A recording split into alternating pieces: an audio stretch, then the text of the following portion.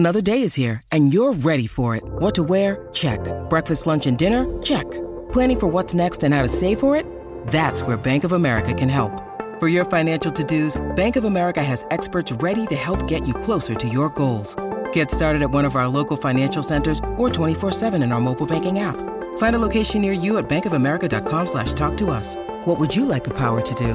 Mobile banking requires downloading the app and is only available for select devices. Message and data rates may apply. Bank of America N.A., member FDIC.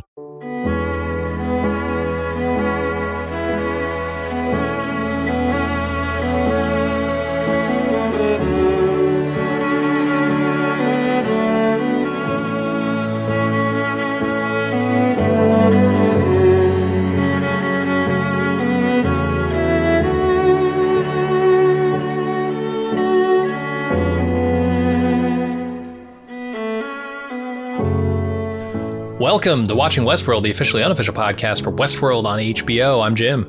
I'm Aaron. And today we're back to do our Season 4 wrap-up episode. Aaron, that means a lot of feedback from what I hear. How are we looking there? Yeah, we got a lot of feedback. But it's so much. There's no way I could read all the feedback.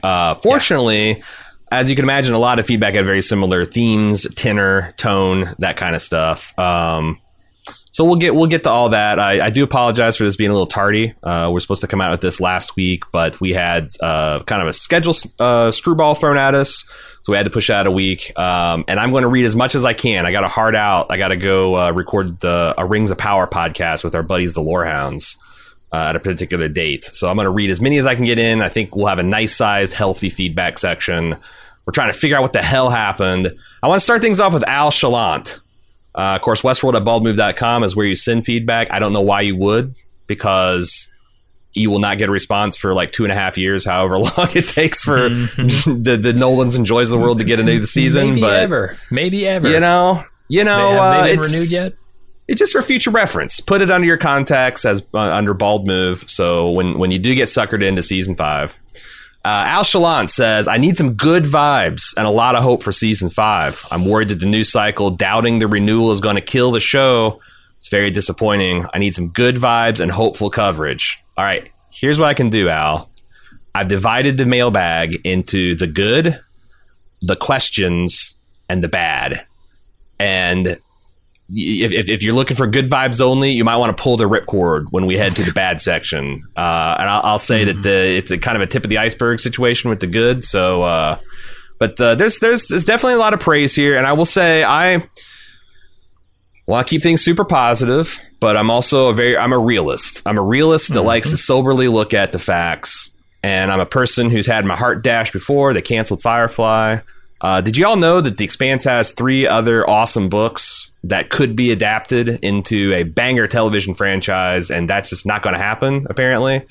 I think I like to look at the shot when the person's giving it to me.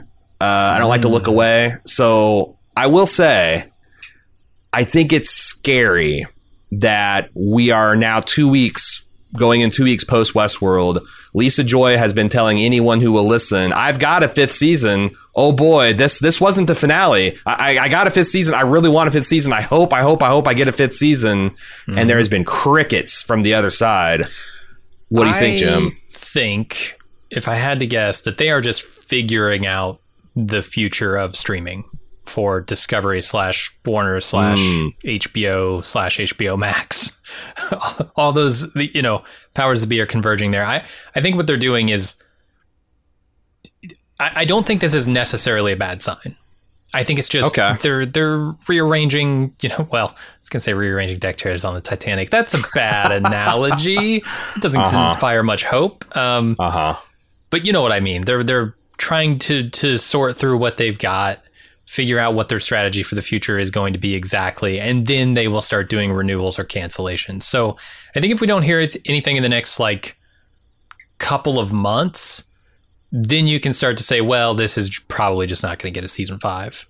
Yeah, I figure there's always end of year investment calls where we get a lot of some of this nitty gritty stuff. So I don't think the HBO will ever say we're not going to do HBO season 5 in advance of having to say that. They just won't say they won't say they're renewing, but it'll come out in some kind of investor call, I'm sure. And the one thing in its favor is, I think from Warner Brothers' perspective, they would love to preserve the working creative relationship between particularly Jonathan Nolan and also Lisa Joy, and keep those, I know, but they're also jumping ship to another.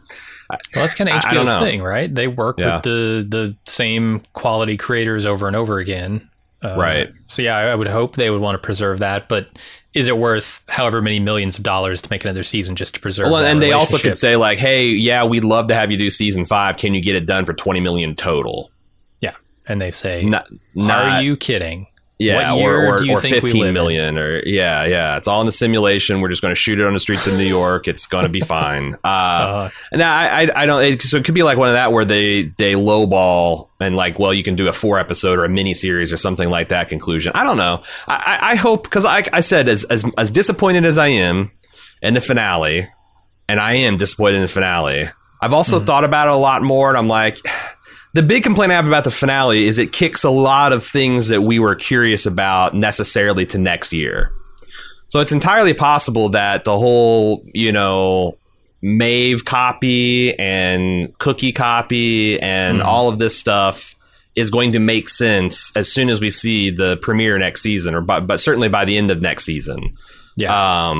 It's just frustrating that they decided to... Because every other season of Westworld, I think, has done a good job at fully resolving the open issues from that season while still leaving room for, narrative runway. And this, it just felt like, boom, the road just ended. The construction, and just like, well, come back in 2 years when we finish this highway to take you to your destination. Yeah, I've seen a lot of pushback lately against television show creators who try and state, well, we wanted to make a 50-hour movie, a 60-hour movie out of this television show. Right. And that's what this felt like. Like, this was not a logical breakdown, a chunked sort of story. It was more like, well, we're just going to tell these last 2 seasons as a single story.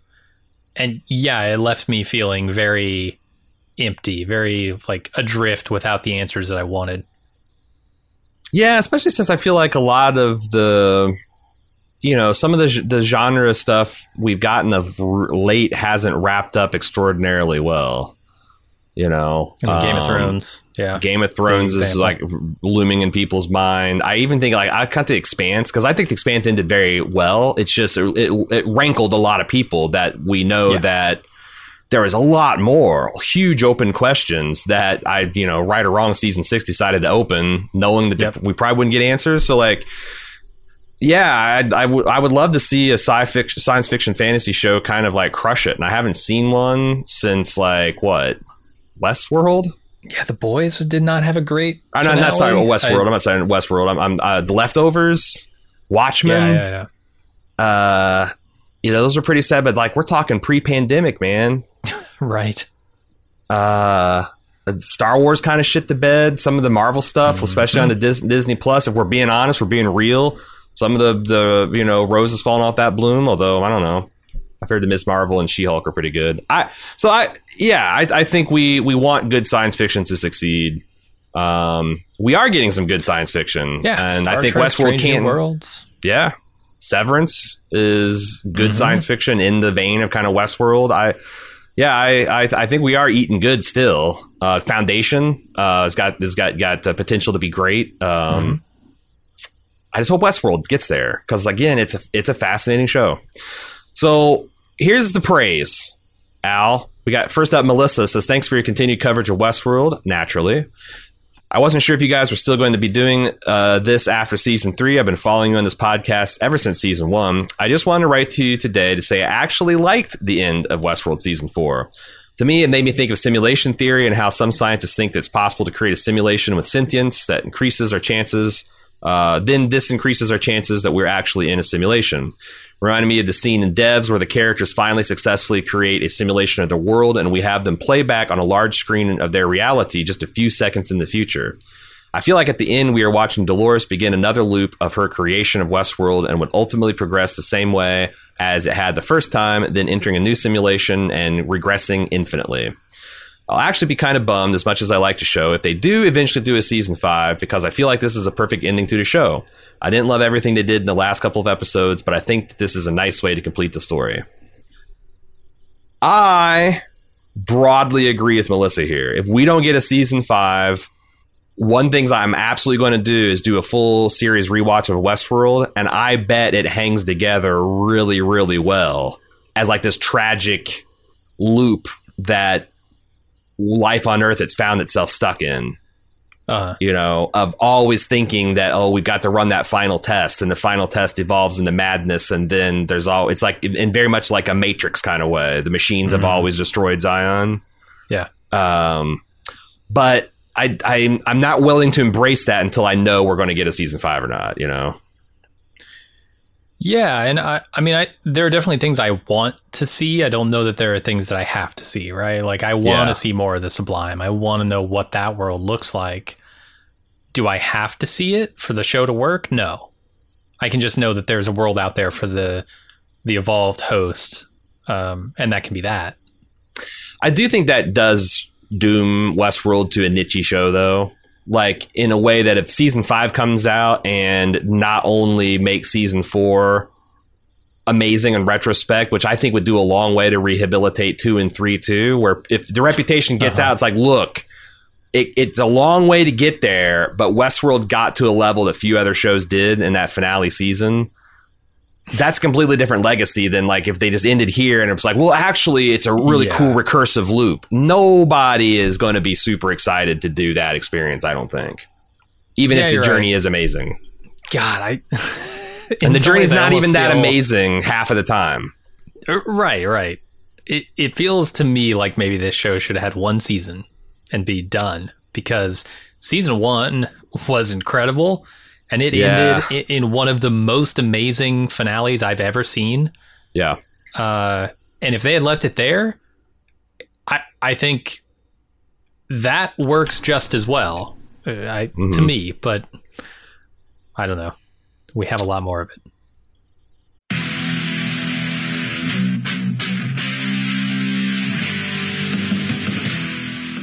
We're getting geared up for the 6th annual Summer Badass Fest. And while we're working on a slate of apex badass films to enjoy, we've got an early action-packed announcement to make. Just like last year, we're kicking off Badass Season with a live movie watch and podcast recording. We've rented out a theater for connoisseurs of action films and Bald Move fans that just want to have a great time. Unlike last year, this year's movie is top secret. Hush, hush. No hints, except it's incredibly badass. It stars an absolute icon of the genre. We're willing to bet most of you haven't seen it, and it's going to be an incredible viewing experience with a packed house of bald movers. Those of you who came to last year's screening of Total Recall know what a party it was. And those of you who didn't, now's your chance to experience it. Meet me and Jim, order some custom movie-themed drinks at the theater's full bar, then watch us record the full podcast for the movie. We reserved the venue over twice the size as last year, but seating is still limited. It's happening Friday, June 21st at 7 p.m. in our hometown of Cincinnati. Get full details and buy tickets at baldmove.com/live. Cincinnati's actually a pretty great city to visit, and we've got lots of details for side adventures on our event page as well. The Reds are playing the Boston Red Sox in their fantastic Riverside Stadium. The thrills of Kings Island just minutes away, and I'll be leading a kayak trip down the scenic Little Miami River on Saturday. Again, get full details and get your tickets now on our Badass Fest 6 page at baldmove.com/live.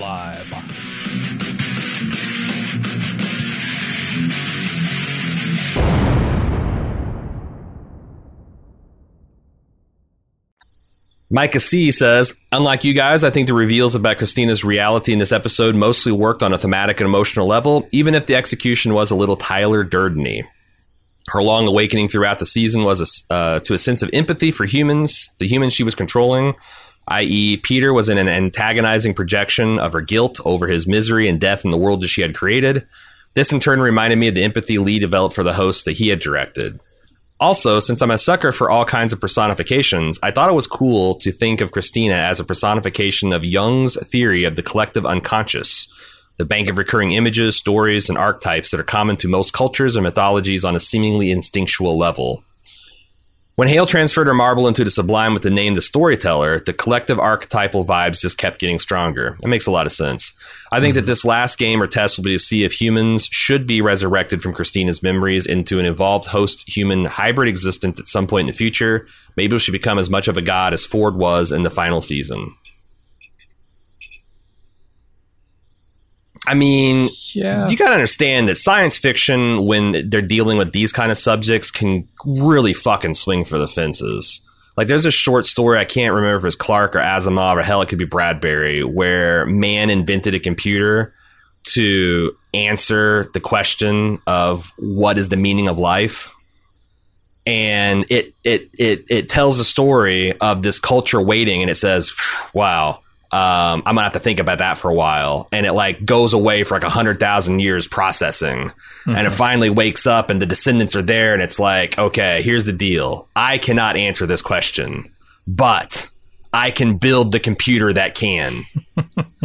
And man, maybe I'm mashing up two different stories, but anyway, they do they another unimaginable huge period of time goes past, and it keeps calculating, and it's like it's at the very last heat death of the universe, it arrives at the answer, and the next line reads, "Let there be light," as if like to answer the question was to restart the universe and play it all again. Yeah. Now, is that stupid? I certainly, as a 13-year-old reading that, thought that was the most fucking metal thing I'd ever read, and it was so cool and so rewarding. But like, I mean, can they pull, like, I don't know that works if I spent 40 hours to get there. And like, if they pull a Dolores Let There Be lighting, that is a cool idea, but oh my God, I don't know that we needed 5 seasons to get there. I was hoping that Joy and Nolan had something really profound to say about the human condition. And maybe it is. Maybe it's just like the free will determinism stuff that's still kind of blowing my mind and fucking with me. Maybe it's just like kicking that door open. But like, I guess I was hoping for more. Well, yeah, and I was hoping for more from the reveal that Dolores was just Dolores trying. All the people in her world were Dolores. It was just an underwhelming reveal to me. It's not that like it wasn't thematically appropriate. I get it. I was expecting something more from the show because they've done this trickery so many times that when they do it, I expect it to be a big reveal, and this wasn't. Yeah. This was just like, oh, okay. Yeah, that's the thing. It's like, I felt like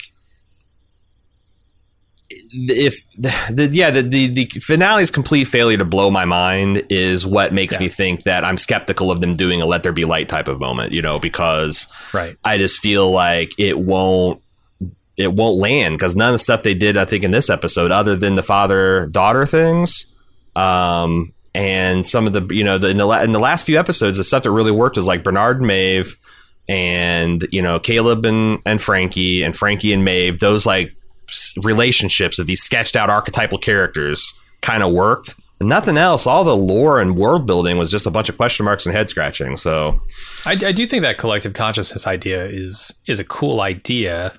It's just, did I need 8 episodes to reveal that she's a sort of collective consciousness? I don't know. And it's wild because, like, okay, it taught Christina empathy, but Dolores had achieved that at the end of last season. Like retreading old ground too. Yeah, and the only excuse is, well, the other one was deleted. So right. Anyway, another good. Nick from PA says, I think the Clementine Caleb kerfluffle, stellar alliteration there, was one of the best fights of the series. It was short but fantastic, and Cookie puts an exclamation mark on the scene. The lines, "Nice shot, my dad taught me," were epic, but right before, if Clementine had said "time to die" in her best Rutger Hauer voice, I might have orgasmed. Wow. Wow, I got a Blade Runner fan here. I agree. Watching Westworld, who'd have thought? Yeah, fantastic fight. The funny thing is, he says, I still have 20 minutes to go. He sent this mid-finale, so I've got 20 minutes to the end of the series, but so far I'm loving it. All right. I don't know. I don't know if the wheels fell off the last 20 minutes or so. But anyway, I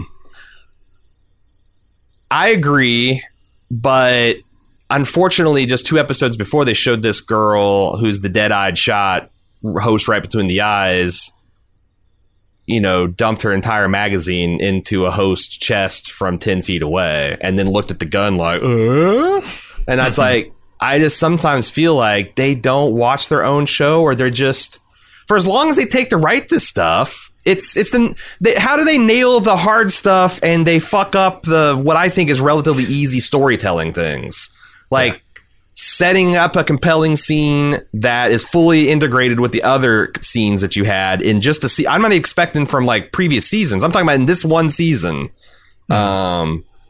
The little girl shoots the guy dead between the eyes. The adult woman does, but the same adult woman doesn't in the other circumstance. And I don't know. And then we have to go headcanon stuff like, oh, well, he's a host, so maybe he would have been able to dodge, and so she has to aim center mass to hit him at all, or like, right. And that's, she took Clementine by surprise. Yeah, it really is. And yeah. So let's move on to the questions. These are not good nor bad. They're just talking about open-ended theories, questions that are left unanswered, themes that weren't addressed.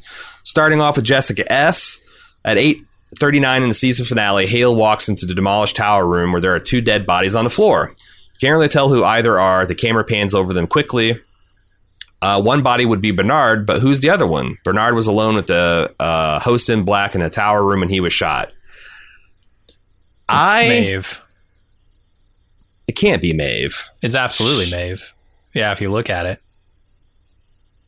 Is it really? Yeah, that's what I was talking about in the finale episode, where there was some fuckery. There's all kinds of weird stuff happening in this episode, and that's one of them. Yeah, you see that body up there.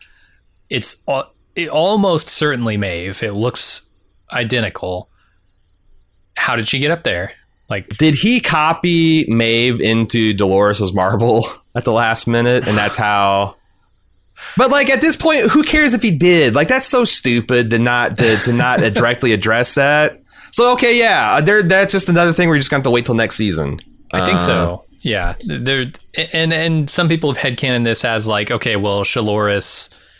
But wait, she was dead in the daytime level, right? She was dead in the daytime, or was Maeve on the floor in the daytime or nighttime scene?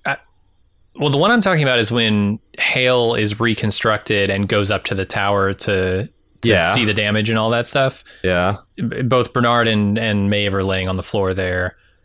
And the implication is that Maeve's body was, like, Hale had moved Maeve's body up to the tower, although I have no idea why she would do that, but that's like people's headcanon on this. Or is that a timeline where Maeve exactly it could stayed be with Bernard? Yeah. Simulation stuff. Like, it's because there's a lot of weird inconsistencies in those scenes. Yeah, we talked about the day-night. Yeah. So that's what I'm saying. Like, this is an incomplete assignment. This is like the first Dune movie where, like, you refuse to say the first Dune movie is good until you see the second. Because, like, whereas I've read the book and I kind of like, I'm like, I can't imagine them fucking it up, but fair enough. I'm like, I don't know what they're doing in season 5. And, like, that makes the recursion a little bit less satisfying if they have all these breadcrumbs that, it also completely makes the scene, if they don't get another season, it completely makes the scene after season 2 of the Man in Black's right, supposedly final fidelity check. That's just tears and rain, baby. Yep. We're gonna go the Rutger Hauer of it all. John G, a resident Pentateuch theorist, says drew our attention to an article on The Wrap where Lisa Joy answered a lot of questions. And one of them that I found infuriating was the following. She was asked, so is Christine Dolores? Joy says, kind of.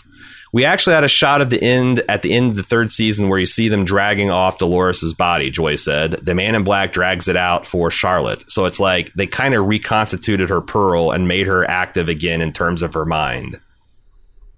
So this is why I think this is infuriating. Mm-hmm. They don't have to do that. Hale can just remember Dolores. Do they not watch their own show? You said in a preseason interview, or no, a postseason season 3 interview, that the Dolores that we saw in that body is absolutely gone and was deleted. So number one, I never believed that because I think you guys are lying half the time you're doing press stuff. But this is just a horseshit answer. Because this whole season has been, it doesn't matter if you've got a marble or bat. If one of these superhuman consciousnesses remembers you, you're not dead. Yeah. That was the whole fucking point. Yeah. What is this? What is this reconstituted marble bullshit? I mean, maybe when they say reconstituted, they don't mean like, oh, we had the memories backed up in Rehoboam or whatever, which was also destroyed. But maybe they mean like reconstituted in the sense that Hale put memories back into just her marble hardware. But to what end? Like, is there marble? Is there marble special in the tower? But they used her body for Hale. But I don't know why her marble would be special without. I wouldn't think so. I don't think Dolores has a special marble. I felt like that was recreated at some point too. I don't know. Yeah. But that's like, I just like, man, I see something like that and I feel like I'm losing my mind, but maybe I'm not understanding where they're going properly either. Yeah. Charlie V says, I wouldn't read any meaning into the multiple fades to black. You know, you and I talked about these weird edit points, because most, if not all, were for commercial breaks. I'm an American living in Dublin, Ireland. I watched season 4 on the UK-based cable channel called Sky Atlantic, which airs many of HBO's shows. The fades to black y'all mentioned are where the commercials were placed. This is true for all the episodes in season 4. I haven't gone back and rewatched the previous seasons, but this is the first season I've noticed deliberate act breaks for commercials as obvious as this. The commercial breaks may have relevance for the viability of a 5th season. While the US TV ratings and HBO Max viewership numbers are important metrics of success, so are international sales. There's a key revenue stream for many US-based TV shows. In fact, many US-created prestige shows are partially funded via complex co-production deals in which foreign broadcasters get exclusive day-and-date broadcast rights. Yeah, we've seen that. Like, one of our favorites is The New Pope and The Young Pope. That was like a sea anal... a canal or whatever. That was one of those big conglomerate type of joint operations. He continues, having a fresh from the US, a term that international broadcasters use in their own subscriber marketing. Content is an important selling point for these channels to their subscribers, who perceive US-based TV shows as bigger budget and higher quality. Kind of like the NPR crowd does with BBC. It's like you throw that shit out on PBS and oh my God, it's the best stuff on television. Sure. Yeah, I do love my Downton Abbey. Westworld's also owned by Warner Brothers Television Studios, so any international sales revenues would flow back to that same company, making the show more profitable. I have no idea what kind of international sales Westworld makes, so I don't know if all this is significant enough to make a 5th season more likely. At the same time, it's an interesting wrinkle to consider. I agree. It's not like we just have to worry about the million people watching on HBO Max, right? There's money being brought in worldwide, it looks like. Just as somebody who doesn't watch terrestrial television or cable or whatever anymore, or honestly anything with ads in it, it's really jarring. Like The Bear had some really jarring cuts like that where it would fade to black quickly and then fade right back up in the same moment, like the same scene. So that's another one of those commercial breaks, right? It is, yeah. But it's because really jarring when you don't get a commercial there. Yeah, it feels like so. And I know we're, like if we cut our podcasts to more better fit the commercials, we don't bother to do this actually. But if we had to hey, we'll be right back and we're right back now, and there's no ad that ran there, it would kind of be a weird listening experience. But we do that because we're a small scale podcasting operation. We don't have the technology to buffer that stuff in and out. I can't believe that Hulu and HBO Max doesn't have a solution for this. Right. Can you not put in a quarter-second fade to black on the advertiser end? Right. Yeah. Damn. I mean, I get marking suggested places to put ads. I guess I'm advocating for them to do what we do now, which is just hard cut the commercial. No, it's probably an issue that they don't get a separate cut of it from the FX is the one who runs The Bear, right? Yeah. So FX sells commercials on their content, and then Hulu runs it day and date, but they're cutting their shows for television, and then they just hand over that cut to Hulu, I guess. Isn't that backwards? Shouldn't they take the cut, throw it to H, and then edit it for commercials for the people that need it, or vice versa? I would make 2 cuts, but hire a fucking intern to splice out those seconds of black. But here's the other wrinkle: Hulu has 2 tiers of service, one with ads, one without. So Hulu's gonna get, I guess, 1 cut from the studio that's going to have commercial breaks. Yes. They're going to use that for their ad-based tier, and then for their ad-free tier, you're just going to get a weird cut. So we can solve this. This is something I say every year to our podcasting hosts. Every single time they ask, like, what kind of features looking for? You know what would be a killer feature? If before our commercial breaks that we digitally mark, we could put a small slot, no more than 30 seconds, for transitions. Sure. And that way, if there's no commercials, you just don't play the transitions. They're already queuing up and deciding whether to show you commercials based on whether you've paid them $15 a month or $7.99. Why the fuck can't they just put in that little fade to black if it's so goddamn necessary? It's not going to take up any space to do these little transition things. I don't know. I feel like it really has gotten in the way of the art, because I noticed that on The Bear too. I like these shows despite it, but holy hell, it's like. Yeah, it's an easily solvable problem. It's just it's a logistics thing, right? They're coordinating with studios who are making the content for a platform, and they have an idea in mind of how this should work, and then the streaming platforms have another idea. It's all just a jumble. Is this what Westworld fans want out of a wrap-up podcast? An in-depth? Is this what is? Yeah. Okay. This is proof we're living in a simulation. The fact that nobody can get ad breaks right. Which is even funnier. What's even funnier, they don't even bother to fix it in a simulation. Uh-huh. All right, T. Nelson says, several podcasts a question was asked about what happened to Lawrence and the other Dolores Pearls from Season 3. Please see this article below from Screen Rant. They say, in Westworld Season 4, Episode 4, Generation Loss, might explain what became of Lawrence, Hanaro, and any of the other wandering hosts who had reached the real world. When Thandaway Newton's Maeve is engaging Ed Harris's Man in Black in host-on-host showdown, the later chides, "There's no us anymore. There's just you. All your friends, they're gone. I took care of them myself." The Man in Black doesn't drop any names here, but the line implies that somewhere between Westworld Season 3 and 4, he embarked on a killing spree, taking out every single host not under Charlotte Hale's control. Westworld already showed how he tracked down and killed Clementine. Lawrence and Hanario were likely on that very same hit list. So it's essentially he's Darth Vadering the last remaining Jedi. Sure. Okay.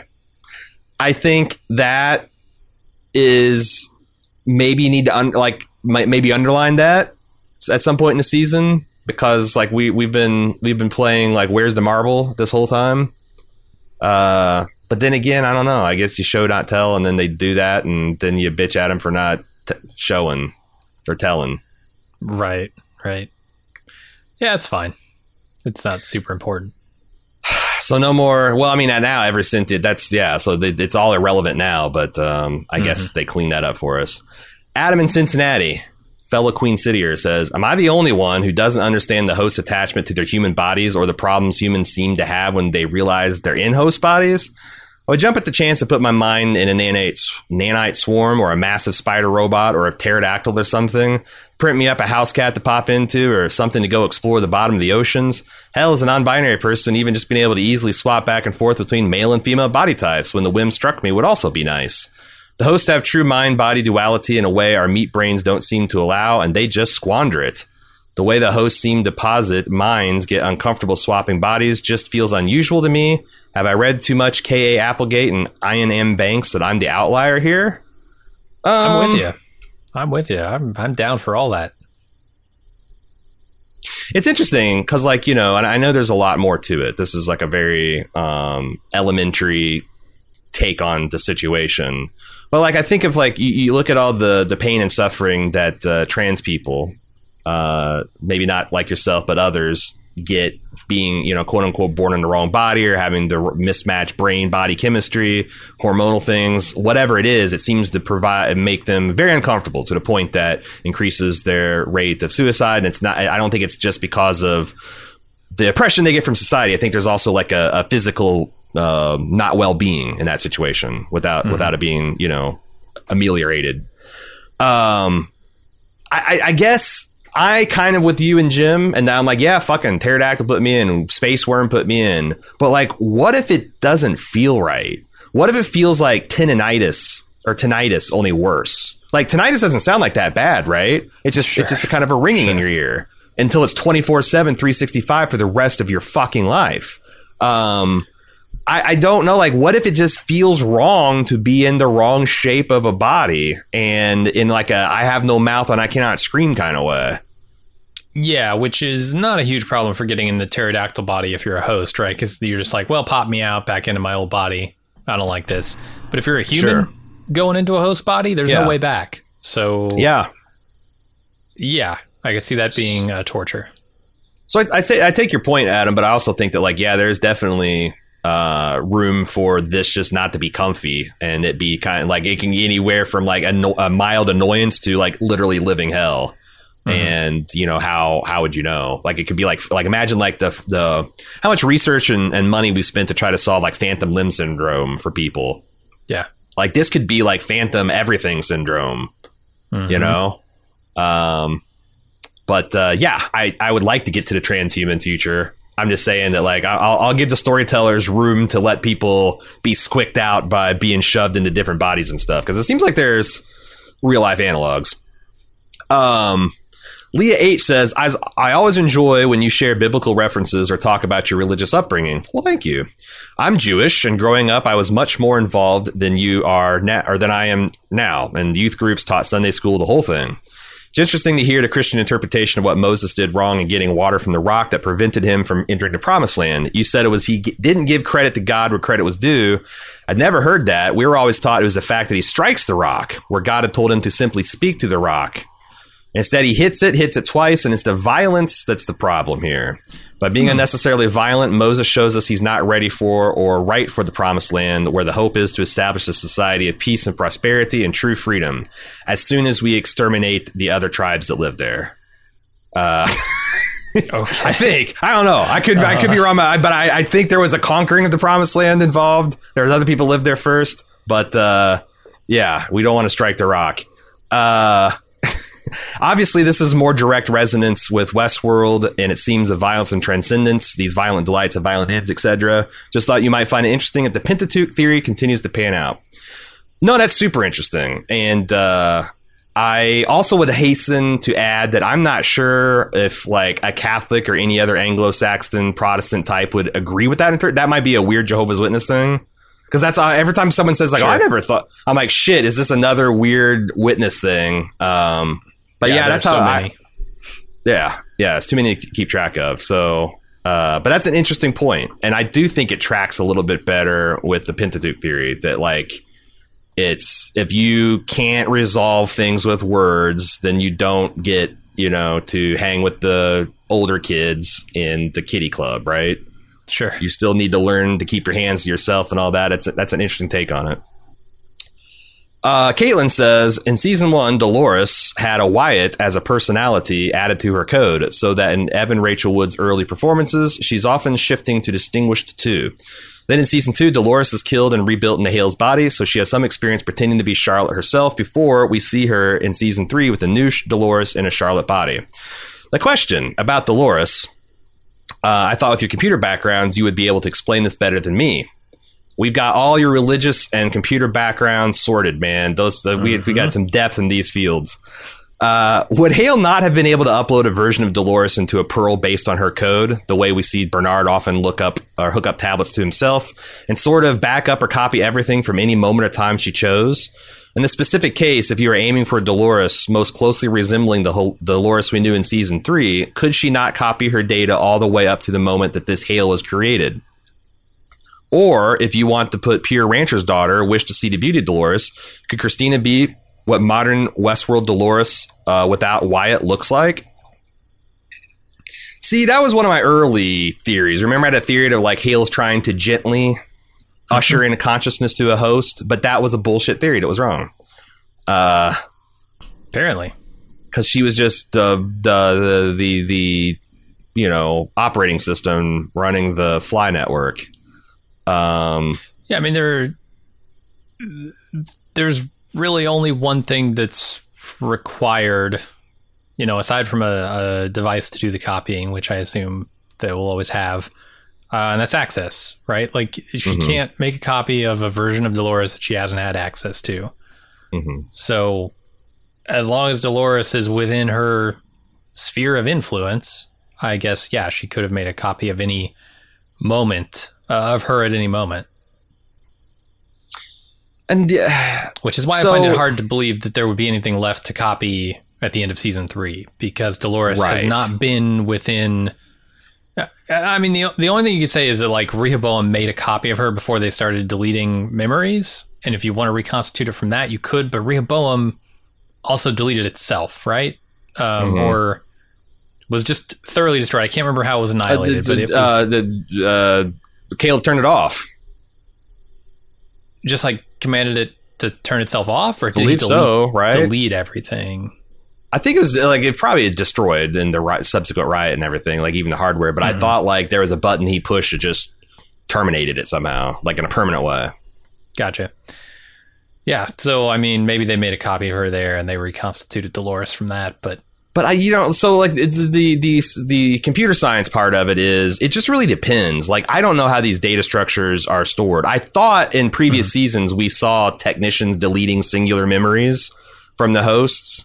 Yeah. When they're trying to fuck them after hours, that kind of stuff. Like they could go in there and like delete, individual encounter logs and things. So like I guess it would be possible to do that. But we also saw in this season that Charlotte had a lot more control over the host than she exercised. Like she had some philosophical reasons and moral, ethical reasons for not doing things like that. So it might be that she would find doing all that problematic. But then I don't know how she sees her way to creating Christina. That seems completely immoral from her perspective. It's one thing to do it to a human, but like your own kind, like from her, I don't see from her perspective how that was a just act. But she was also a plain reading crazy, like kind of psychotic. Yeah, sure. But yeah, I don't know. Doug L says, my question, is it not possible that New York City is a reconstructed park in the Nevada desert, potentially the park expansion project that happens when Dolores kills Caleb? If so, the car and a horse might have been enough to reach the Hoover Dam. Have they ever definitively said this is a real New York and I missed it? And I do know they mentioned cities plural, but they could have also have parks too, modeled after Los Angeles, Chicago, etc. Yeah, I think that's actually the most likely scenario. I just don't know why they didn't explicitly answer some of those questions when they refer to multiple cities. To me, why? Yeah, I mean, I guess from a host perspective, you might want to visit LA, you might want to visit San Francisco, Seattle, and bring them all there. But that makes me wonder, like, that diner, was that another park? Was that another like Outland Mad Max level that the host fucked around in? I mean, just another set of humans on loops. Like the flies are controlling that too, because we see one of those transmitters outside the building. So the other thing that sucks is I don't think we'll ever get satisfying answers to these, because there's no reason for them ever to come back and justify this world and its existence. Right. Yeah. So like, I think they're going to get away with it. There's all these open questions and their world doesn't make sense. So yeah, if we watch season 5, yes, they're going to get away with it. There was so much email, people livid about the so-called jetpacking of like how the logistics of that. And I get it, but like, I think that Lisa could look with a smug look in her face and be like, oh, well, we didn't tell you, but like all that shit's like 50 miles from each other, you know? just far enough to get it out of the sight line, like a Disney World park, you know, like right on the other side of the Millennium Falcon. It's a small world. It's the same deal. But like, kind of fuck you for not making that point if you're going to have things like the Hoover Dam and New York City and show one guy getting there on a horse and one guy getting there in a fucking quadcopter and blame the fans for asking questions. I don't know. Oscar from Puerto Rico says, my question's a simple one. Probably doesn't have a simple answer. How is there a portal to the sublime in the real world? He's referring to the crack in the sky. Mm-hmm. To me, this makes no sense. The show's never hinted at there being anything supernatural in the real world. This makes me think that most or all of the last 2 episodes, or maybe more of the season, are taking place in a simulation or something resembling a simulation. Beginning of episode 7, Maeve and Bernard are clearly in a simulation because Bernard says as much, but after that, we never get clued in on when we return to the real world. No, that's not true. They definitely do the letterbox stuff. So how could he open a portal to the sublime in the real world? They can't just walk into a computer program from the real world unless there's some kind of virtual reality device involved. What's your guys' opinion? I think if I had to put a simple answer to it, I would say this is an AR overlay on the real world that only hosts can see. I don't know if you're a human and you walk up to this that you can see it. So when this happened in season 2, it turned out that there is this huge halo that's this magnetic resonance device that is literally ripping open this hole in reality. But that's where I go from. It's like, man, I don't know. It seems like your answer of it being a VR experience is... Yeah, what does that mean? A halo that rips open a hole in reality? Like, this isn't Star Trek. This isn't like, oh, there's a space-time anomaly that's tearing a hole in the fabric. It is kinda. You know, like it's this magnetic resonance that like could make it. Now, I don't know why it looks like the Happy Valley on the other side. Like if it was just like some kind of visual distortion, but I don't know. I think you're right. Maybe that's just how the hosts perceive it.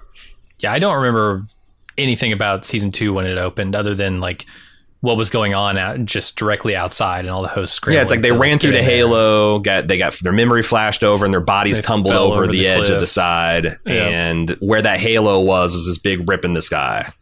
And they said there was still a magnetic resonance thing warming up this time. So it's like, it's also possible that like, I don't know, Bernard just threw Maeve's pearl through that thing and it sucked it in because it's capable of doing that. Magnetic resonance, could that fuck with your brain to make you see something that isn't actually there? I mean, yeah, I don't know. We'd have to ask an MRI tech, but I don't think so. Right. Like the large the different particle colliders, like you'd think that would degauss reality, but I don't know. It's weird. And it's like one of those things where it's just essentially magic. It's the same way the hosts work. We're never going to get a real satisfying explanation. Tom from Baltimore says, hey guys, love your take on Westworld. And I love when I hear my thoughts on a good and bad are in line with yours. I'm now writing because I've been confused, and I think you and the show have been confused about the word sentient. As a biology teacher, so I have some interest in definitions of science. For years, I've heard you guys, blogs, and other shows talk about sentient hosts. When does AI become sentient? I always assumed that the non-science community used the term sentient to mean self-aware and conscious like humans. I'm sure the show has used the word sentient, but I don't remember ever hearing the show actually using the word to mean consciousness. So when Dolores said all sentient life on Earth is gone, I had to investigate if my understanding of the word sentient was wrong. I looked it up and confirmed what I've thought that sentient means, which is able to feel. In biology, we talk about many organisms being sentient. Any organism that experiences pain, for example, is sentient, which extends to many organisms. But if you limit to self-aware organisms, there's evidence that primates other than humans are also self-aware. Maybe the show is using sentient in a colloquial way, meaning self-conscious, aware, and feeling, which made me think, what do they think that sentient means? Or consciousness means? If all sentient life on Earth is gone, are there primates? Are all mammals gone? Is the Earth left with just plants and bacteria? Can a host be sentient without consciousness? I'm wondering how you have defined sentient and what that means in terms of AI. I guess I define it the way like Star Trek does. When Picard talks about sentient life, it seems to be life that's not only aware, not only like feeling and conscious and aware, but also like capable of some reasoning? Form of reciprocity of a social contract. Sure. You know, yeah, reasoning is what I really like would boil it down to. Yeah, in its highest level form. Like, and in order to do that, you need things like being self-aware, being conscious, being able to feel. You need all those things to reason correctly. And I feel like that is what I mean when I say it. But I am well aware that like there are various forms of this and other words that describe this phenomenon, like sapient, sentient, many other words and terms too. So yeah, that's what I mean when I say it. They can be reasoned with or reason within their own minds. Yeah, and I feel like a philosopher would drive holes through my worldview here. Like they would really have me wriggling in the crushing grip of reason with their like, oh, if you think that, then does that mean like, should a newborn baby be considered a conscious human being? And should we do this? And like, it's like, okay, I see. But yeah, I think when we're talking colloquials, I always think of like when Data scans a planet and says there's no sentient life. I don't think he means that there's no like animals that can't feel pain. I think he means there's nobody down there at the civilization. It's chilling. Yeah. Nobody. Totally. There's no tool use happening. Mm-hmm. Chris from Phoenixville, Pennsylvania says, how many of us disregarded this rich asshole from season 3, episode 1? So this is, if you remember, there was a party that Dolores went to where she did the fast change dress. There's this rich tech bro saying, and he sent us a couple images that had this guy at a bunch of quotes from him. Says, none of this is real. We're all living in a simulation. How fucking ironic would it be if they put a simulation within a simulation? That's a massive fuck you.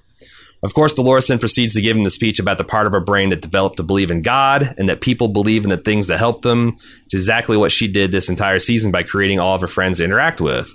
I wouldn't put past Nolan and Joy to hide this clue in plain sight. Everything we've seen on screen up to this point is a simulation, and at times definitely a simulation within a simulation. This has to be part of the end game for the show. Convince me that I'm wrong.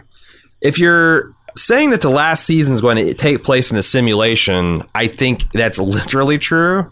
Well, I think what they're saying is that the first 4 have also taken place in a simulation. If that's the case, I'm going to say that they better have something really goddamn clever. Mm-hmm. Or I think this show might live on in infamy. Here's my only way of convincing you that you're wrong. That would really suck. I think people would hate that ending, and I think they know that. I mean, like I said, that's flirting with Saint Elsewhere. It was all a child's dream in a snow globe. And that is seen as like the epitome of hack. You know, like the Dallas season, it was all just a dream. That is considered like if you study writing, I'm sure that's studied like, I don't know, the fucking Bay of Pigs fiasco. Like, it's just like a legendary thing, like just as just a complete failing of all kinds of like will and creative power and all kinds of stuff. So like, if they want to do that, that's fine. But like, I think this show's legacy is very, very different. And like I said, they could also have something so clever that I eat my words. But yeah, I mean, what if it's all a robot's dream? I mean, come on, that hasn't been done. The stakes. They got to have the stakes, man. They got to be big and juicy T-bones if they're going to be pulling this shit. Otherwise, Cypher's not going to like them. Yeah. EP and SDCA. Funny how that worked out. My question is this. When Dolores comes into the Sublime, what authority does she have to make every consciousness there play her games? Why would they want to? Sure, she can shape her own reality in the Sublime or whatever she wants. There's no limit. She goes on to say, like, you know, why does this person? Mm-hmm. Do you understand that Dolores is going to commandeer the entire Sublime to run her simulation? Nah, she's going to create a little park of her own inside the Sublime, is my assumption. And, you know, Teddy's might be there, but it'll be a version of Teddy that she's recreated from her memory, like she did in the quote-unquote real world. It's a damn shame Akichita wasn't there at the $5,000 suit to smoothly inform her, like, what's up here. Right. You know, she just gets loaded into a blank Matrix construct. Yeah.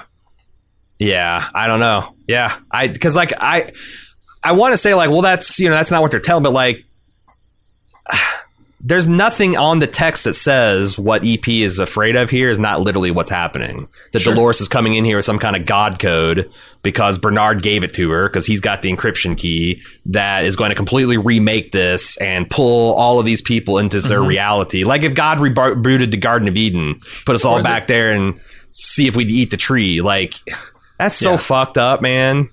I mean, this could be part of Ford's plan. Everybody's talking about like, oh, is Ford going to come back? I mean, sure. If anybody could, program something in where Dolores has a God code. Yeah. Yeah. Or if Dolores just thinks real hard and remembers them. Sure. That's all it takes. John G's back. He says, I think they couldn't do what you guys wanted and leave episode 8 for next season because I think Tessa Thompson wants out of the show. Become a huge superstar since they hired her in 2015 for season 1. Well, Evan Rachel Wood has been tweeting about the Westworld this whole time, including a fun Guess Who's Back Eminem video on Instagram. That was cute.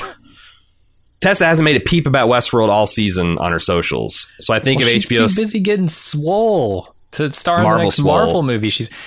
Evan Rachel Wood doesn't have a Marvel contract. Of course she's still tweeting about this show.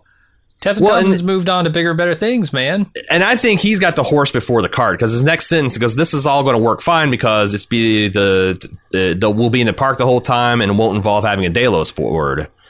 But I think it's the other way around. They knew that they didn't need Tessa Thompson. This was her last season. She has no reason to promote this. Why the fuck? Why would she go above and beyond? Like she did. I mean, I don't think it's acrimonious. She seemed like I have a hell of a time, and there was a lot of her in the bonus materials of this season. But like, I think you're right. Like, none of the back office stuff in Westworld season 1 will be a thing.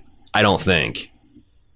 Like, it's like the Westworld will be the real world, and they might test William and other people, but like, there's not going to be a Bernard and Ellie and Ford and all that, right? Yeah, I don't. No, look, if all of the sentient life on Earth is gone, I don't know why they would go back outside the Sublime. Well, they have to. Someone has to maintain the Sublime. But that's the other thing is like, I have no confidence they'll answer that question either. They might be like, well, we said it was maintenance free. We said it was maintenance free for 100 years. Well, Yeah, we'll send a drone out, whatever. They're not going to address it. Yeah, well, they'll just, we'll send remote control drones. They'll do it all. It's like... Yeah, I guess. Frankie out there, you got to go back out because like I just don't buy their thing of like, oh, sentient life's done, forget it. So I don't know. As far as what they can do, John G continues, in a Sublime version of the park to make it interesting, I can think of many. Instead of all the interesting tangents that build off ideas from season 1 where hosts are figuring out who they are and waking up inside the Mesa, we can start playing with hosts or humans waking up, maybe being able to control this whole world or move into their own worlds. We could get visits from other hosts in their own worlds within the Sublime, these ancient beings acting as some sort of gods. Then, of course, like you said, we can also start moving back into the real world again as host-human evolutions. As I really like this idea where the host, Man in Black, says he's William. There's not some merging technologically or genetically. It's just at a certain point, the version is the same character. They're just a host now. And I hope they explore that more. Yeah, I mean, I think things can get really weird. But I think it's going to be a Western morality play for the fate of the human species. Yeah. Like, I don't think we're going to see, it's going to be less What Dreams May Come and more literally just Westworld season 1 without the human drama. Like, it's going to be a last temptation of William kind of thing. Yeah, and I mean, to go along with that, I feel like they need to tell me whether the humans are preserved or not. I think they need to tell me why or what they think about the superiority of humans over hosts, or sorry, hosts over humans rather. Like, are they gonna show what is possible with those forms, with that layer of being where you don't need a physical form really at all? I don't know, because to me that's part of it. It's like part and parcel with the idea that we are evolving, in our thinking. It's also we're evolving in our form, and that you take that out of it and I'm like, okay, well, you've got half the equation here.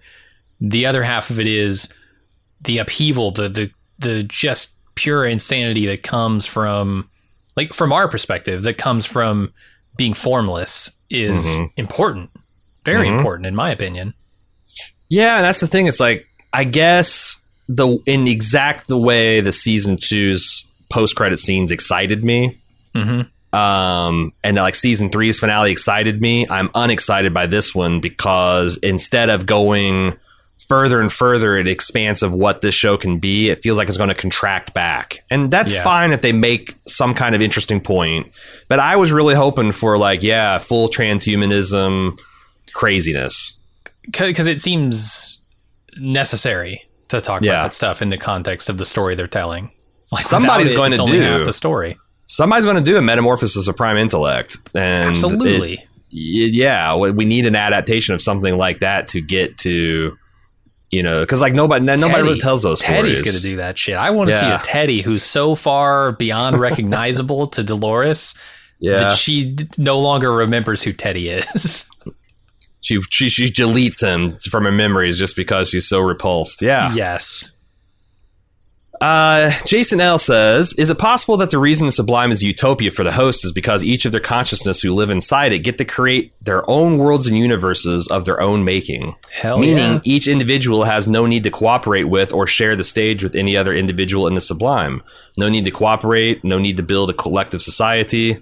And could that mean that the show's thesis is that any human or host society that requires long-term broad cooperation is eventually doomed to fail because the tension of an ordered society versus each individual's desire for freedom?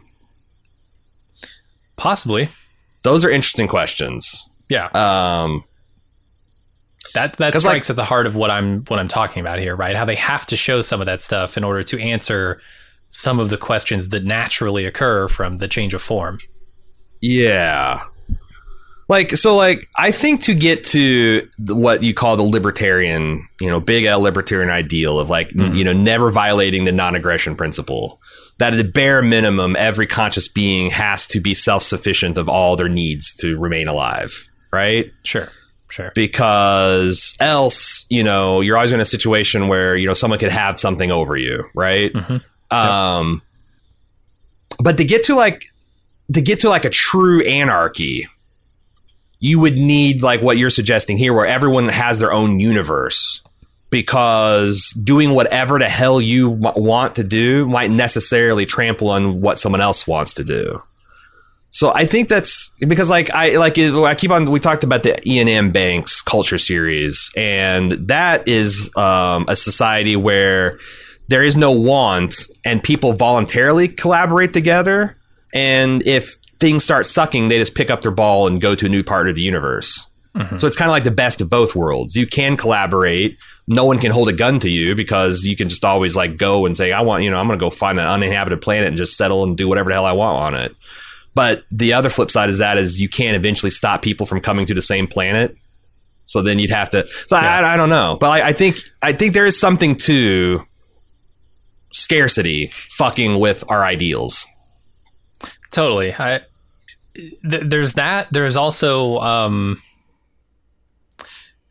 just the idea of I can't remember the word, autonomy. Of having autonomy over your own body and mind, that I think conflicts with the quote unquote freedoms of other people too, because you look at the Man in Black, right, and what he did with Dolores and all the terrible, heinous shit he did, and I'm thinking okay, well, if you don't want to impede his freedom to do that stuff, how do you work around that without impeding Dolores' freedoms to not have that stuff done to her? Right. Do you spin off another copy? I don't think that solves the problem. I could envision a computer system where, if something for somebody else wanted to do or about to affect somebody else, they spin off another copy of that consciousness. But then you're just creating a being who's going to have their own consciousness violated. It doesn't actually solve that problem. Couldn't you create a copy that's not conscious? It's just a simulation. But is the simulation the thing?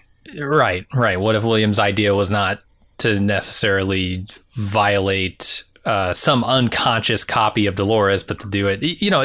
There are a million different scenarios, and I think all of them are incompatible with full personal autonomy and full freedom. I don't think you can ever have it, even in a world that is spun off as a different instance with nobody else in it for a single individual. Because I think eventually that individual will want to interact with other people in ways that are not compatible with the other person's freedoms. Yeah, because even if you're just like, well, we'll simulate someone for you to murder, they'll be like, well, I don't want to. I want to murder a real person. Because I'm just not like, but sure, I don't want to play a video game. I want this to have stakes, like this, right? because I think this came up with we came up with this conversation with Aaron. I will say that this is like the vast, tiny minority of people would have this fucking problem. Absolutely. And, you know, maybe. And then maybe Akichita steps in and says, nah, you can't do that. Yeah, sorry, you can't do that. Like, that's you just can't do it. And, you know, they just wrap him in virtual rubber so he can't hurt anybody. I don't know. Yeah. But like, yeah, I think and that's again, I think that's super interesting to explore, but I don't think we're going to get that. I think we're going to get some kind of abstracted Westworld, but maybe I'm wrong. Maybe I'm wrong. I don't know. I don't have a lot of faith based on what we got at the end. Tom, this is the last of the questions. Says after Hale gets shot in the head and puts a laser band-aid on, she comes back to life and tells the drones to make her stronger or better, and they break out the classic carbon fiber frame. Mm-hmm. That frame is so superior as it appears to be. Why don't all hosts use it at all times? Surely they can recreate them. If you are in a video game and you have high-ranking armor anytime you want it and it doesn't slow you down, why would you ever choose not to wear it? That's a damn good question. Why can't they just make a ton more of these? My headcanon says it's not as sensuous as experience. Okay. Like, you right now, Tom, have access to amazing armor.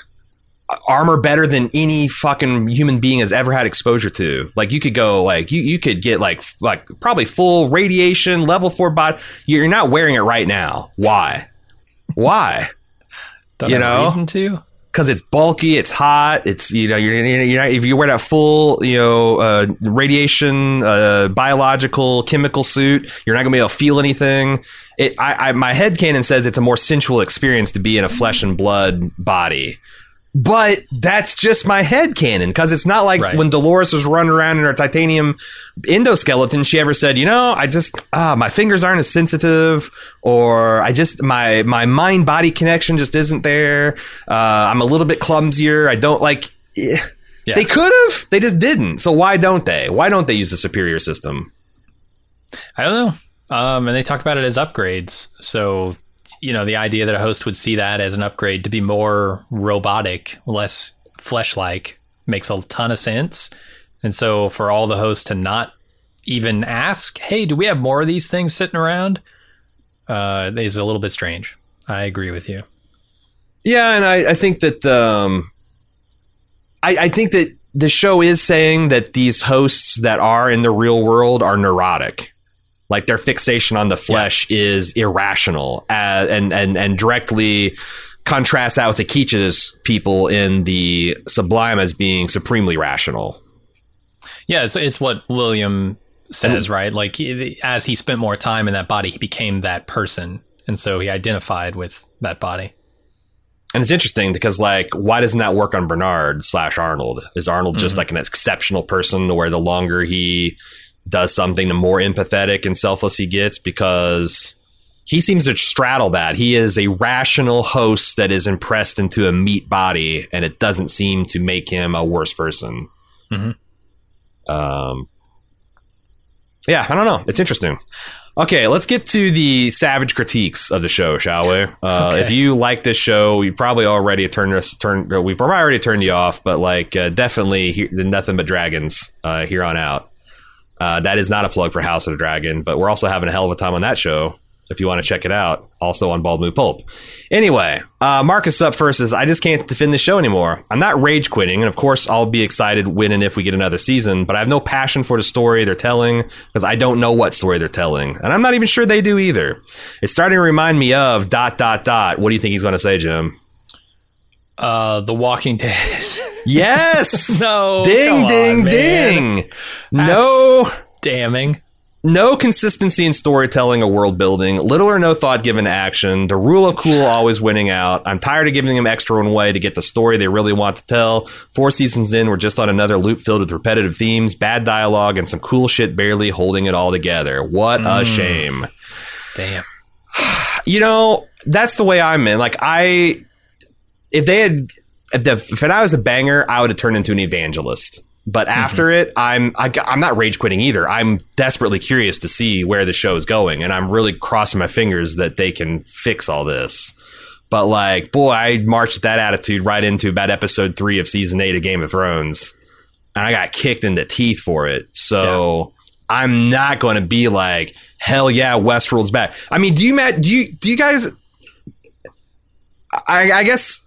The wet blanket I've seen thrown on this community that had kind of rekindled itself. I've rarely seen anything like it, where like a whole community was just popping the fuck off, and then one episode just snuffed it all out again. You know, and I know there's like people that do unironically like this show, and people that have complicated feelings for the show, and people that like the idea of it looping. But I'm like, you got to understand that the vast majority of your brothers and sisters and those that lie between are not feeling it, and that sucks, you know. It does. Christopher B says, it was asked why doesn't The Good Place get as much shit for being up its own ass? I think I know why. Comedy, like you guys said, is part of it, sure, but I think it's because that on top of the philosophy and the big idea stuff, they also really focus on the characters. They focus on the core friend group more, their relationships, their past. You like the main cast. You can and do both. Granted, you can't compare the shows too much because they do different things. And I actually like Westworld more. But you can do the big ideas and the character stuff. It's why when they get to do the character interactions and relationships, the fans eat it up. People love the Stubbs and Bernard bromance because it was something they could grab onto. They like the Caleb and Maeve relationship, even when a lot was hinted at with off-screen stuff. I agree that this is a weakness of Westworld, and it's entirely because of the type of story they're telling, that they have to rely on these big archetypes. It's kind of difference between DC and Marvel. Like DC, you have Superman and Wonder Woman and like these like fucking gods. And Marvel, you have pimple-faced teenagers. They're embarrassed of their own mutant powers and getting bullied at school, and they're repressed minorities. And like, it's completely different ends of the spectrum. And Westworld's dealing much more that DC archetypal, which can be cool, but you know, it can also turn into kind of dark, depressing, stupid shit too. Like, in my opinion, the Zack Snyder stuff. So, yeah, no, I think that kind of nails it. I love the characters in The Good Place. I do not care really about even a single character in Westworld. I'm more fascinated by what they're going to say about society and technology and that evolution of the both. Yeah, there's really nobody I give a shit about in Westworld. Justin B asks, what was the point of Maeve? She did literally nothing of consequence in the end. Why did Bernard need to copy some of the humans? Why did the human outliers even need to exist outside of giving Aaron Paul something to do for the season? The show asks us to watch and pay attention carefully, but this finale has lost levels of bad if you watch it with a careful and critical eye. There may be 24 plot holes or lazy shortcuts in this episode alone. This is going to be an excellent season of TV, and it's now completely ruined looking backwards. I don't think I can even bother with season 5 if it comes. I don't have an answer for this because Maeve was a weapon, and I know it's important because when the simulation without Maeve occurred, I think Bernard died in the daytime and things went bad. But when Maeve showed down with Hale, he was able to make it to the nighttime and things were good. But I don't know what the fuck that means. Yeah. We don't know how her involvement was important. We just know that it was, and we only know that because Bernard has simulated the experience, and whatever Bernard does is the correct move, is the important thing to do. Yes. And that is very dissatisfying to just have to blindly trust. I feel like Stubbs. I'm blindly following this man who says he knows everything about the future, and if I try and question him, it's pointless because he knows the future. Yeah, he just does. And yet he won't clue me in on it either. Presumably, he can't. Because if he did, that would ruin the future. It'd ruin the future, yeah. It's infuriating, especially as a viewer. Well, especially since we have to... it feels like the magic trick's only half over. They haven't had the reveal. Right. And also, they're kind of telling us that there never is going to be a reveal. I know. That's the problem with all of these things. Got bored with his trick in the middle of it and moved on without ever properly revealing. And then we get to the end of the magic show and it's like, wait, what about that other trick you started and never finished? Right. No, they're like, that lady disappeared. Are you going to bring her back? Come on, man. Yeah. No, I'm going to now swallow a sword. Look, the lady's gone. She's just gone. Okay. I made her disappear. Don't think about it. Yeah. Yeah. It is bizarre. It's bizarre. I've apparently copied and pasted someone's name wrong because I have Justin B for both of these. I am sorry for whoever's ideas I jacked and gave him proper credit to Justin B. But it's a thing that's happened.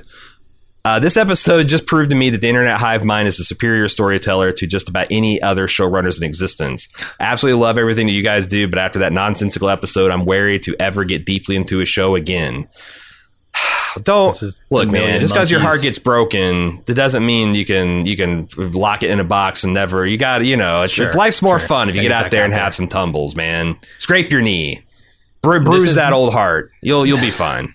This is the Million Monkeys writing Shakespeare, right? I mean, of course, if you put every idea under the sun out there, one of those ideas is going to sound way better than anything they did. So yeah, we are the Million Monkeys. That's what they didn't tell us. There's only one path that will save humanity, but it's the dumbest, most boring path possible. All the exciting paths that had good logical conclusions led to us all dying. Yeah. So unfortunately, the path forward is just dumb. That's a very Terry Pratchett thing to do. It's like Kevin in the bar, the night lounge and Leftovers. Like, this is just stupid. Yeah, but do you want to go home, Kevin? Fucking sing, boy. Justin says, things I can leave season 4 with. A partial memory of a snapshot of a person of a host is as good as the original, so there's zero stakes to anything outside of the sublime, no longer having a working server farm. Marble destroyed, no worries, I remember you sort of. This is true. This is true. This is just true. The stakes now are, is humans in some form of consciousness going to continue? There are no longer individual stakes on the show. Yes. And that's cool, but also kind of cold-blooded storytelling. Mm-hmm. Yeah, it's going to leave the people looking for characters, good characterizations, even colder. Also, why is the next step in host evolution, Ascension, not even interesting enough to explore for 5 minutes? Mm-hmm. And we'll never explore it. There's no signs that we will ever find out about that bipedal robot shit next season. Maybe they do. I think that if they don't, these times when it sounds like I'm being charitable. Like, well, maybe they do or maybe they don't. Right. I do think that the more of those maybe they don'ts, the worse the show ends up being. Like, they totally asked a whole lot of questions that it feels like they're just walking away from next season. Yeah. But maybe, I don't know, maybe this Westworld shit will be 2 or 3 episodes and then we'll get back outside and have some kind of Titanic conclusion to this whole thing. Let's see. What do you think the Ford would make or feel about the quasi Dolores making out with her bicameral mind? I will say, unironically, that one of the best paths to self-improvement is self-love. Yep. If you can actually learn to love a part of yourself and keep that as a coal that you can blow and kindle into a flame of self-respect, boy, you're gonna have a much easier time conquering all of life's obstacles. So, I don't know, maybe he's cheering in some kind of Freudian way. Yeah, I was wondering what Freud would have to say about it. All right. Eric says, I'm slow. It seems some humans aren't affected by the commands to kill each other. How did they die off? Would homicidal humans live long enough to track down and kill the non-homicidal ones? I think the show wants us to think that there are no non-homicidal humans left. The people at the cafe are smashing each other with hot coffee pots. I mean, there's definitely Frankie. I don't think she's homicidal. Outliers only. Everyone else is homicidal. Sure. Yeah, how many outliers are there? I mean, we only saw 6 or 7, but that's a damn good question. There could What's be the population of the fucking world? What's the percentage of outliers? How often do new outliers are created? How do they create new humans? Do they create new humans? We never saw kids or old people this season. We'll never get answers to those questions, Jim. We won't. Yeah. Were the hosts commanded to kill each other too? Even the weird armless ones? How could the weird armless ones kill anything? I don't think the hosts were compelled to kill each other. It seems like they were aware that the humans were going haywire, but they were kind of all seeing themselves as on the same team. No? Right. The one who runs up to Growing Boy Milkman seemed very scared of the situation, Rebus. not like gung-ho about murdering. So right. Yeah.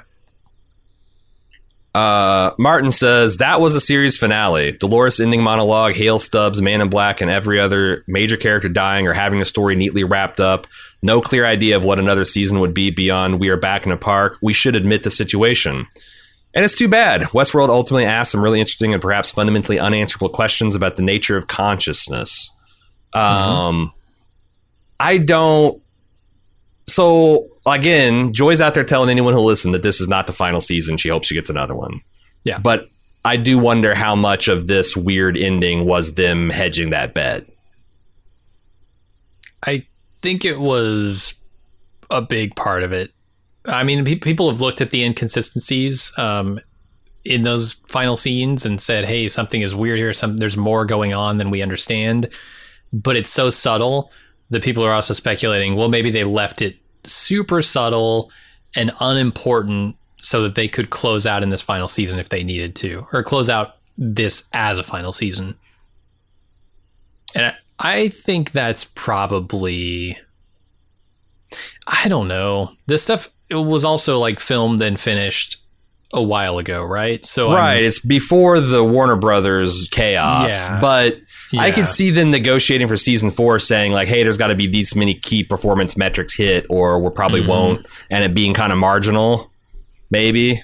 And maybe talks, for another season last season didn't go super well, and so they are like, we'll do one more, but we'll have to see how it goes for the final one. And so they're hedging their bets. Yeah, I could see it. And this is all kind of politicking. Like this feels like The Expanse all over again, Yeah, it's just a lot of uncertainty for fans out there. Bill from New Jersey says, before we go to Bill, HBO says no to a final season. Do you want Sci-Fi to pick it up? In the ultimate fuck it, why irony. not? Yeah. Why not? Or Amazon. Get Jeffy on the phone. Sure. Have him do it. Bill from New Jersey says there's too many shortcuts that started to really hurt my suspension of disbelief. Did the host in black mean to miss Halloris' plural? Is this another bad robot aim situation? Don't know, and there's no evidence that we will ever get an answer to that. It's just he fucking kind of forgot the aim's dead center of brain. The towers exploded. Long live the tower. Yup. Am I to believe that all sentient life left on Earth is 3 to 4 ascended nano iPods, C and her girlfriend, and the diner that interchanges pastrami with tuna on a whim? There's just not enough cleverness to pay off any of the fantastic setups from the season. I love the themes. I love the actors. I love the style, and the music is top notch. But the payoff and big speechifying that characterized the last 3 finales just wasn't there, and the story just sort of withered like pearl dust in the wind. I feel like the other finales saved the seasons, and this is like the complete inverse. This finale kind of unraveled it, but otherwise I agree with your points. James from San Antonio has, in addition to the same reasons, here's his adding to the pile. Hale's hero turn felt disjointed. I don't see why she would want to do anything to save humankind. Seems to go against her entire character arc throughout the season. Also, she kept Dolores in a brain ball because why? That second question I think is harder to answer. The first question I've tried to give my POV on this a few times. I think it's all about her world having crumbled before her eyes, her world not having worked out, and her way of things obviously resulting in much more strife for the host than she could have predicted. So why not? And now that everything is completely fucked in that world and there's no going back on that, why not try a different way? Why not try Bernard's way? Because they both want the same thing ultimately. Yeah. Brian from North Carolina says, in addition to, like I said, this is his new bone to pick, the lack of world building. When you claim to control the world, you have to show us some of that world. Westworld took the Star Wars route where the entire planet seemed to consist of 1 or 2 small locations, like all of Tatooine being essentially Mos Eisley. The problem is that when dealing with Earth, the audience knows there's more to the world than just Manhattan and the Hoover Dam. I mean, imagine that after the Man in Black's final game, there's a lone survivor out there on every continent and every remote location on the planet. So don't tell me you control the world or all of life on Earth is extinct without some kind of development and explanation. Guess there just wasn't enough time to develop little things that would have made the season better. Yeah, I agree. Like, you have this fascinating world, but you seem completely uninterested in exploring it or specifying any of the boundaries of it. You know, like, where did Christina go when she saw that hospital? Like, seriously, where the fuck did she go? I mean, she must have gone to the real location. How? And it didn't match up with the story that she was telling about it. How? Yeah. How did she go there? And she got into an AR car and that wasn't really there. I don't know. I guess. I don't know. Yeah, that's my assumption. I think we have a pretty good stopping. There's a lot more. There's a lot more people, again, expressing unhappiness, but a lot of the same themes. It's a real bummer, guys. Man, everyone is really excited there. And I know, like I said, I don't want to take away from people that are happy and satisfied. But, like, boy, it's just one of those situations where it feels like Game of Thrones Season 8, where it's like, yeah, there's definitely people out there who were whelmed or even above whelmed with the finale and how things. But it's just the vast majority of us feel... Especially, I feel like we're kind of long suffering. We've been wanting this show to be good and overlooking the bad. And it's like, man, it just felt like everything was firing on all cylinders and so many balls. Not only got kicked the next season, but like, I got no guarantee that they're going to come back and back through this stuff and make any of this stuff make sense. Yeah. So, and now when you're in a simulation, it's even more of a house of cards. It's like, it's literally a test. It's an artificial constructed thing. It's, boy, I don't know. I've always pushed back against the people saying, I don't get it. It's just all robots and simulations. Nothing really matters. But I feel like they finally beat me on that end. You know? Yeah, when they went so meta with it that there is no discussion about individuals. Yeah, I think that does change the nature of it, sure. Like, I'm caring about the concept of a rancher's daughter that wants to see the beauty of the world rather than a person. And that's rough. That's rough. Yeah. Anyway. Or like you said earlier, I'm caring about the concept of humanity existing. Why do I care, I guess, at this point, whether a human host hybrid survives when humanity has been wiped out? Yeah. Yeah, it's kind of like Independence Day, which isn't the world's best movie, but I do love it. Imagine if that movie was the entire everything takes place. The globe fully takes up the screen. You're that far away. You're from like lunar orbit, and you're observing the invasion of Earth from there. And you see flashes of light, and you know millions of people are dying, and there's atomic bombs. It looks like a desperate struggle. But without the Will Smiths and the Jeff Goldblums and the dogs jumping through the fire tunnels, and the president's wife dying, and the president giving a banger speech, and like caring about the people, the Randy Quaid's of it all. Who gives a fuck? You're just someone sitting at an extreme remove, seeing shit happen. And I feel like they've finally got to where I am no longer sentient. I am no longer feeling. I'm no longer conscious. But I don't hate the show. I will be back for season 5. That's the thing. If at all possible, we will be back for season 5. If for no other reason, just to see how this fucking thing ends. Sure. I'm super curious. Yeah, I'm not even saying it's because it's such a successful show and it does so much traffic anymore. It's just, I would love to see how it ends. And there is an outside chance that it really ties everything up in a bow, which, boy, I'll be the first one to cheer if it does. But we'll see. Keep your ears to the ground. We'll see if we get an official announcement in the next couple of weeks, and hopefully we do. We'll see you guys in a couple of years. If not, we have got a fantasy cornucopia. House of the Dragon's already out. Had a great first episode. We'll see if it continues that through the season. And next week we get to take a look at Amazon's Answering Shot, the Lord of the Rings Rings of Power. We've got tons of great coverage on both of those things. And on the Prestige side, we're going to be running a bunch of classic movies, some old favorites, some anniversaries, some Oscar-winning and extremely popular films until we get a nice juicy piece of prestige television back. If you would like to follow along with all of what Bald Move is doing, the best way to do that is at twitter.com/baldmove. We post everything that we do there to keep everyone abreast. You can also join our Discord at discord.baldmove.com. We're building a nice little community there.